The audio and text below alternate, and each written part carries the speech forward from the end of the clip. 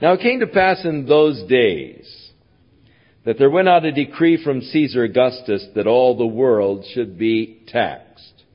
And the taxing was first made when Cyrenius was governor of Syria, and all went to be taxed, every one to his own city. And Joseph also went up from Galilee out of the city of Nazareth into Judea, and to the city of David, which is called Bethlehem, because he was the house and the lineage of David, to be taxed with Mary, his espoused wife, who at this point was great with child. And so it was that while they were there, the days were accomplished that she should deliver her child, and she brought forth her firstborn son, and wrapped him in a swaddling clothes, and laid him in a manger, because there was no room for them in the inn. It came to pass in those days. Those were the days when the Roman Empire was being formed. Originally, the Roman Empire was ruled by several generals, but gradually the power began more and more to be invested into one man, until finally Caius Octavius gained control. He took the name Caesar from his uncle by adoption, and the name Augustus was given to him by the Roman Senate. When he gained power, when finally he was able to gain control and one man began to rule over Rome, the Senate determined to give him some title, and they first suggested that they call him the King of Rome. And he rejected that title. Then they said, we'll call you the Dictator of Rome. And he didn't like that. And so finally they came up with this title, Augustus, which has as its background thought of the gods. He said, I like that. And so he was called Caesar Augustus.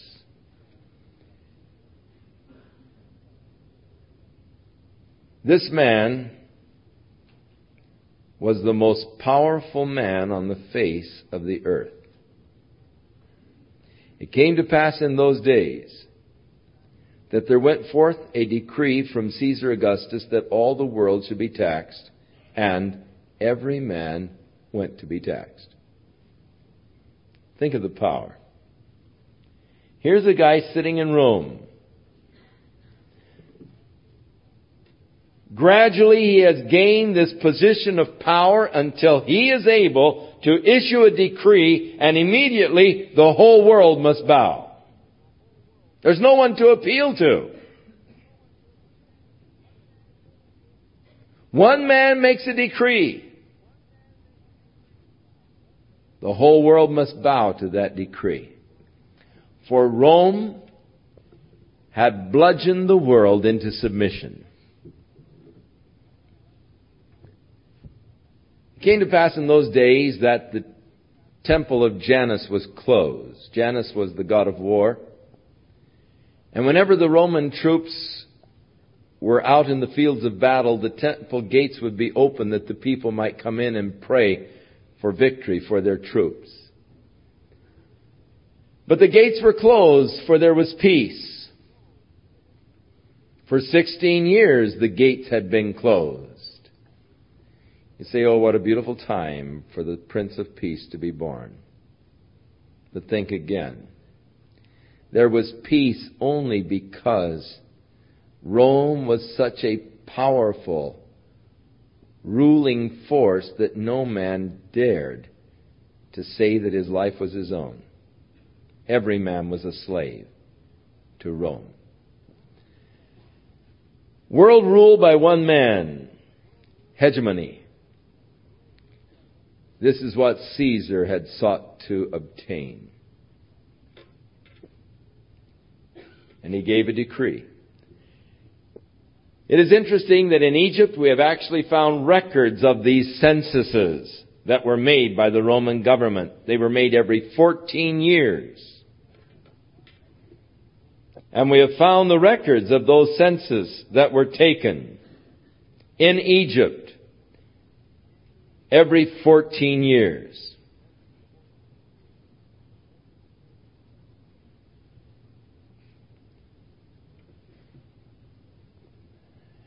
In a little province of Rome, far off from Rome, the Roman capital, in a little city called Nazareth, of which hardly anybody had heard of it, there was a young couple. They were both of the house of David. And when the decree came from Caesar Augustus that all the world should be taxed, enrolled in the census actually for taxation, they too had to submit to this Augustus Caesar. And in order for them to enroll in the census, they had to go back to their home family city of Bethlehem. And interestingly enough, in Egypt, there are records that they have discovered where it said that the people had to return to their family homes for the census to be taken, completely confirming this account in the Scriptures. And so it was necessary that at this point of pregnancy,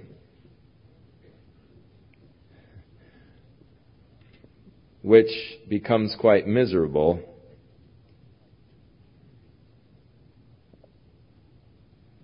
as in the final days awaiting the birth of the child, so many things are happening within as far as the hormones are concerned, and there are so many physical responses and reactions, and yet because this fellow in Rome is given a decree, Mary and Joseph, notwithstanding her pregnancy, have to make this long journey. Long in those days because of the mode of transportation, something like 70 miles or so. From Nazareth to Bethlehem, just to fulfill the commandment, just in obedience to the commandment of this fellow in Rome. And so it came to pass that Joseph went up out of the city of Nazareth there in Galilee, clear on down to Bethlehem, because he was the house and lineage of David, to be enrolled or taxed with Mary, his espoused wife, being great with child. And while they were there, the days were accomplished that she should be delivered. She brought forth her firstborn son, wrapped him in swaddling clothes, laid him in a manger.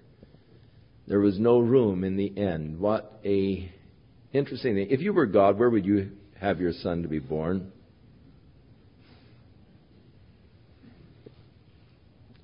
Interesting that when God came to visit the earth, there was no room for him in the inn. Sort of a precursor of his entire life, I guess. For even today, there are people who refuse to make room for him. They have room and time for just about everything but him. It seems that he is still consigned to a position outside of the general society. But there's something more to this. That's looking at it now from the human standpoint. Let's go up a bit and look down. Interesting what you can see when you draw back a bit and get a little broader perspective. 700 years before this event took place, before this young couple made their journey from Nazareth to Bethlehem at this critical point of pregnancy, 700 years earlier, a prophet had said, "And thou, Bethlehem, though you are little among the provinces in Judah, yet out of thee shall come he whose goings forth has been from everlasting. The prophet had predicted that Bethlehem would be the birthplace of the Messiah. So when I read in the text, it came to pass in those days that Caesar Augustus gave a decree that all the world should be taxed. And Joseph had to journey to Bethlehem in order to be taxed. I realize that because the Word of God had said that the Messiah must be born in Bethlehem, that it isn't really that little man sitting on the throne in Rome that is really in control of things. He is only a puppet. He has not gained what he desired, world rulership. But that child that is being born in Bethlehem is the one who will ultimately experience true hegemony. You see, God had a problem. Mary and Joseph were clear up in Nazareth. And yet the prophecy said the child had to be born in Bethlehem. Now, no couple in their right mind are going to make that journey all the way from Nazareth to Bethlehem at this point of pregnancy. So God has to somehow get them down to Bethlehem. How are we going to work out this problem? God begins to pull the strings, and Caesar Augustus says, let's enroll all the world for taxing. Let it be done, the decree of Caesar. Yes, sir. And here he thinks he's in control. But in reality, he is only responding in order that God's purposes, which have been declared 700 years earlier, might be fulfilled. That Mary and Joseph might get to Bethlehem before the birth of that child.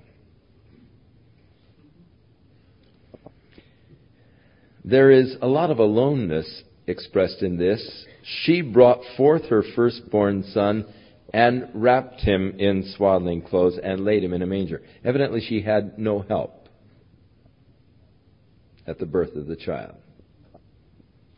Usually there was a midwife to take the child and to wrap it in its swaddling clothes and to take care of it. But no help, and so she herself. And remember, probably 16 and a half, 17 years old. Giving birth to her child in a manger, a stable. The place where they kept the animals. But that child is the fulfillment of God's promise. For He is God who has come to visit man to redeem him. Oh, what a story. Now there were in the same country shepherds who were abiding in the field, keeping watch over their flocks by night. Just a point, this means that he couldn't have been born the 25th of December because it gets too cold for the shepherds to stay out in the field in the winter months. And so the 25th of December was borrowed from the pagan holiday of Saturnalia. And more it is becoming a pagan holiday, which it originated as. I wonder how long we as Christians can continue to even observe the sham of December 25th.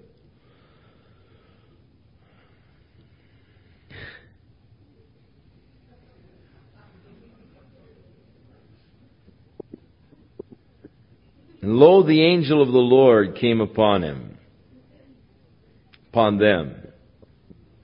The glory of the Lord shone round about them, and they were sore afraid. It is thought that these shepherds were perhaps the temple shepherds, because they offered a lamb every morning and every evening. It had to be without spot and blemish. And so in order that they would have enough lambs for the sacrifices, they had their own temple shepherds who kept the lambs for the temple sacrifices. And it is thought by many that these shepherds were those who were watching those lambs that were to be used for sacrifices in the temple. And if so, of course, significant because they were the first ones to see the Lamb of God who was to take away the sins of the world. And so they were out in the field, keeping watch over their flock by night, when the angel of the Lord came upon them, and the glory of the Lord shone round about them, and they were sore afraid. And the angel said unto them, Fear not, for behold, I bring you good tidings of great joy, which shall be to all people. Good tidings, great joy, all people. For unto you is born this day in the city of David a Savior, the Messiah, the Lord. And this shall be a sign unto you. You will find the babe wrapped in swaddling clothes, lying in a manger. And suddenly there was with the angel a multitude of the heavenly hosts, praising God and saying, Glory to God in the highest, and on earth peace, goodwill toward men. And so it came to pass, as the angels were gone away from them into the heavens, the shepherds said one to another, Let's go now even to Bethlehem, and see this thing which is come to pass, which the Lord hath made known unto us. The angel of the Lord appeared to these shepherds. I think the angel was Gabriel. I don't have any proof for that, just a strong hunch. Because we already know he can't keep a secret. And we already know that he had quite a bit to do with making the arrangements for the birth of the child. And now that his job is pretty much complete, the child is there, it's safely born, wrapped in swaddling clothes, his job is over. Probably child has had its first cry and gone to sleep there in the manger, and I've finished my task, it's over. Oh, the most exciting event in the history of the world has just taken place. God has taken on a human form that he might visit man to redeem them. Oh, what news! Everybody ought to know. But nobody's awake. All the lights are out. The candles are all blown out all over Bethlehem. And so as Gabriel is observing the whole scene, he sees a flicker of a fire out towards Jerusalem. All right. And he goes over and finally got someone awake. Hey guys, great news. Today, in the city of David, he's there. The Savior, Christ, the Lord, the Messiah. You'll find him. He's wrapped in swaddling clothes and he's lying in a manger. And then, of course, there were other angels that suddenly appeared as they were praising God, saying, Glory to God in the highest, and on earth now the possibility of peace and goodwill toward men. Exciting scenes. I never tire of them. And so they came with haste, and they found Mary and Joseph and the babe. And when they had seen it, they made known abroad the saying which was told them concerning this child. And all they that heard it wondered at those things which were told them by the shepherds. But Mary kept all these things and pondered them in her heart. And the shepherds returned, glorifying and praising God for all the things that they had heard and seen, as it was told unto them. And when the 8 days were accomplished for the circumcising of the child, his name was called Jesus. They usually named the boy on the day of his circumcision, which was always 8 days after his birth. And it was such an important rite that even if it came on the Sabbath, they would go ahead and circumcise the child on the 8th day. It was one of the rare things that they would be allowed to do on even the Sabbath day. They called his name Jehoshua, which was so named of the angel before he was conceived in the womb. And when the days of her purification, according to the law of Moses, were accomplished, if she had a son, she had to go through 40 days of purification. If she had a daughter, she had to have gone through 80 days of purification. Sort of punishment for having a girl. 40 days of purification were accomplished. Then they brought him to Jerusalem to present him to the Lord. After the 40 days, then they were to offer a sacrifice unto the Lord. A lamb and a dove. Or if they were poor, instead of the lamb, they could offer 2 turtle doves. For it was written in the law of the Lord, every male that opens the womb shall be called holy unto the Lord. Actually, the Lord claimed the firstborn. But it came to the place where the people could redeem the firstborn, and God finally chose the Levites. And they would then pay the Levites for the firstborn, redeeming their firstborn from being committed or serving the Lord. But they brought the firstborn holy to the Lord, and to offer the sacrifice according to the law of the Lord, a pair of turtle doves. That was for the poor people. And so it would indicate that Mary and Joseph were poor, which to me is interesting because Jesus grew up perhaps in a home filled with poverty, and he knows what it was to have those kind of struggles that we have as we think about the payment of the bills and where we're going to get this and that and the other. And thus he can identify with us and our concerns for our needs. And behold, there was a man in Jerusalem whose name was Simeon.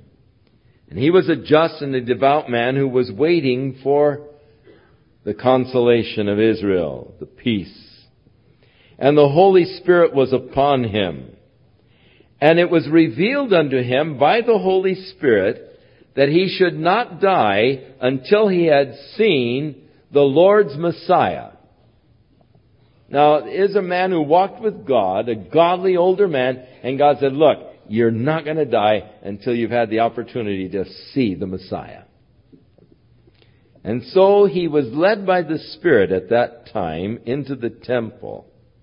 And when the parents of Jesus brought him in order that they might fulfill the customs of the law, he took him up in his arms and he blessed God and he said, O Lord, now let your servant depart in peace according to your word, for my eyes have seen your salvation, which you have prepared before the face of all people, a light to lighten, who? The Gentiles, and the glory of thy people Israel. So here in the prophecy, it was to be a light not just to Israel alone, but to the world, to the Gentiles. And Joseph and his mother marveled at those things which were spoken of the child. And Simeon blessed them and said to Mary his mother, Behold, this child is set for the fall and the rising again of many in Israel, and for a sign which shall be spoken against. Yea, a sword shall pierce through thy own soul also, that the thoughts of many hearts shall be revealed. And so he is telling Mary, look, this child is set for great blessings to the people, but it's going to pierce as a sword through your own soul. Preparing her for the agony and the pain that she would experience as she would watch one day this child hanging on a cross. Now there was a lady by the name of Anna who was a prophetess. She was the daughter of Phanuel. She was of the tribe of Asher. She was of great age. Actually, she was 84 years old. And she lived with the same husband from the 7 years after her period, really, of when a girl began her menstrual periods. 7 years after she had begun her menstrual periods, she was married, and she lived with that same man all this time, is what it is saying. The way it is written, it's a little hard to understand. She was a widow she had lived with a husband 7 years from her virginity. And so that is from the time that she was had begun her menstrual period. 7 years from that time, she got married and lived with this man the whole while. She was now 84 years old. And she departed not from the temple, but served God with fastings and prayers night and day. One of those beautiful, godly saints. And she, coming in that instant, gave thanks likewise to the Lord, and spoke of him to all that looked for redemption in Jerusalem. Now when they had performed all of the things according to the law of the Lord, they returned to Galilee, to their own city of Nazareth. And the child grew and waxed strong in spirit, and was filled with wisdom, and the grace of God was upon him. Now his parents went to Jerusalem every year at the feast of the Passover. And when he was 12 years old, they went up to Jerusalem after the custom to the feast. Probably the first time he was able to go to the feast, because he was now 12 and getting time for his bar mitzvah. And so when they had fulfilled the days, as they were returning, that is the days of the feast of the Passover, they went every year, they were a devout couple. As they had fulfilled the days, they returned, and the child Jesus tarried behind in Jerusalem, and Joseph and his mothers did not know of it. Now, hundreds of people would travel together. And usually the women would take off first, because they traveled slower, and the men would take off later and would always catch up with them. By night, the men would catch up with them. They'd make camp for the evening. And so they took off for Nazareth with all of their friends and the families and all. And when they started making camp at night, and Joseph probably caught up with them, he said, "Well, where's Jesus?" And she said, "Well, isn't he with you?" "No, I thought he was with you."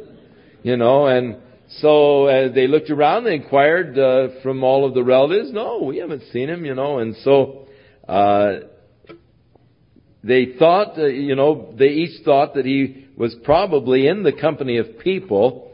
And when they sought for him among the kinsfolk and their acquaintances, no one had seen him. So when they did not find him, they returned to Jerusalem looking for him. Now here's a little 12-year-old fellow, he'd think, "Oh my, my parents are gone," and he'd be all concerned and worried. And it came to pass after 3 days they found him. So they didn't find him when they first got back. And when they found him, he was in the temple, sitting in the midst of the doctors, as he was listening to them and asking them questions. And all of those that heard him were astonished at his understanding and his answers. And when they saw him, they were amazed. And his mother said unto him, "Son, why have you dealt with us like this? Behold, your father and I have sought you sorrowing." Notice she said, "Your father and I," referring to Joseph. He's quick to correct her. And he said unto them, "How is it that you were looking for me? Did you not know that I must be about my father's business?" You see, he didn't recognize Joseph as his father at this point. "I must be about my father's business." Now, these are the first recorded words of Jesus. They're important because they express the purpose of his existence. What is it? I must be about my Father's business. Now, I hear a lot of people say, "Oh, I know I ought to be doing that." That doesn't carry much force, because we ought to be doing a lot of things we don't do. "Oh, I know I should. I really should." That doesn't carry much force. But when a person says, "I must," listen, because now you're getting close to the real heart of the life. I must be about my Father's business. That was the burden of the life of Jesus, to do the Father's will. I must be about my Father's business. And they did not understand the saying that he spoke to them. But he went down with them, and they came to Nazareth, and he was subject unto them.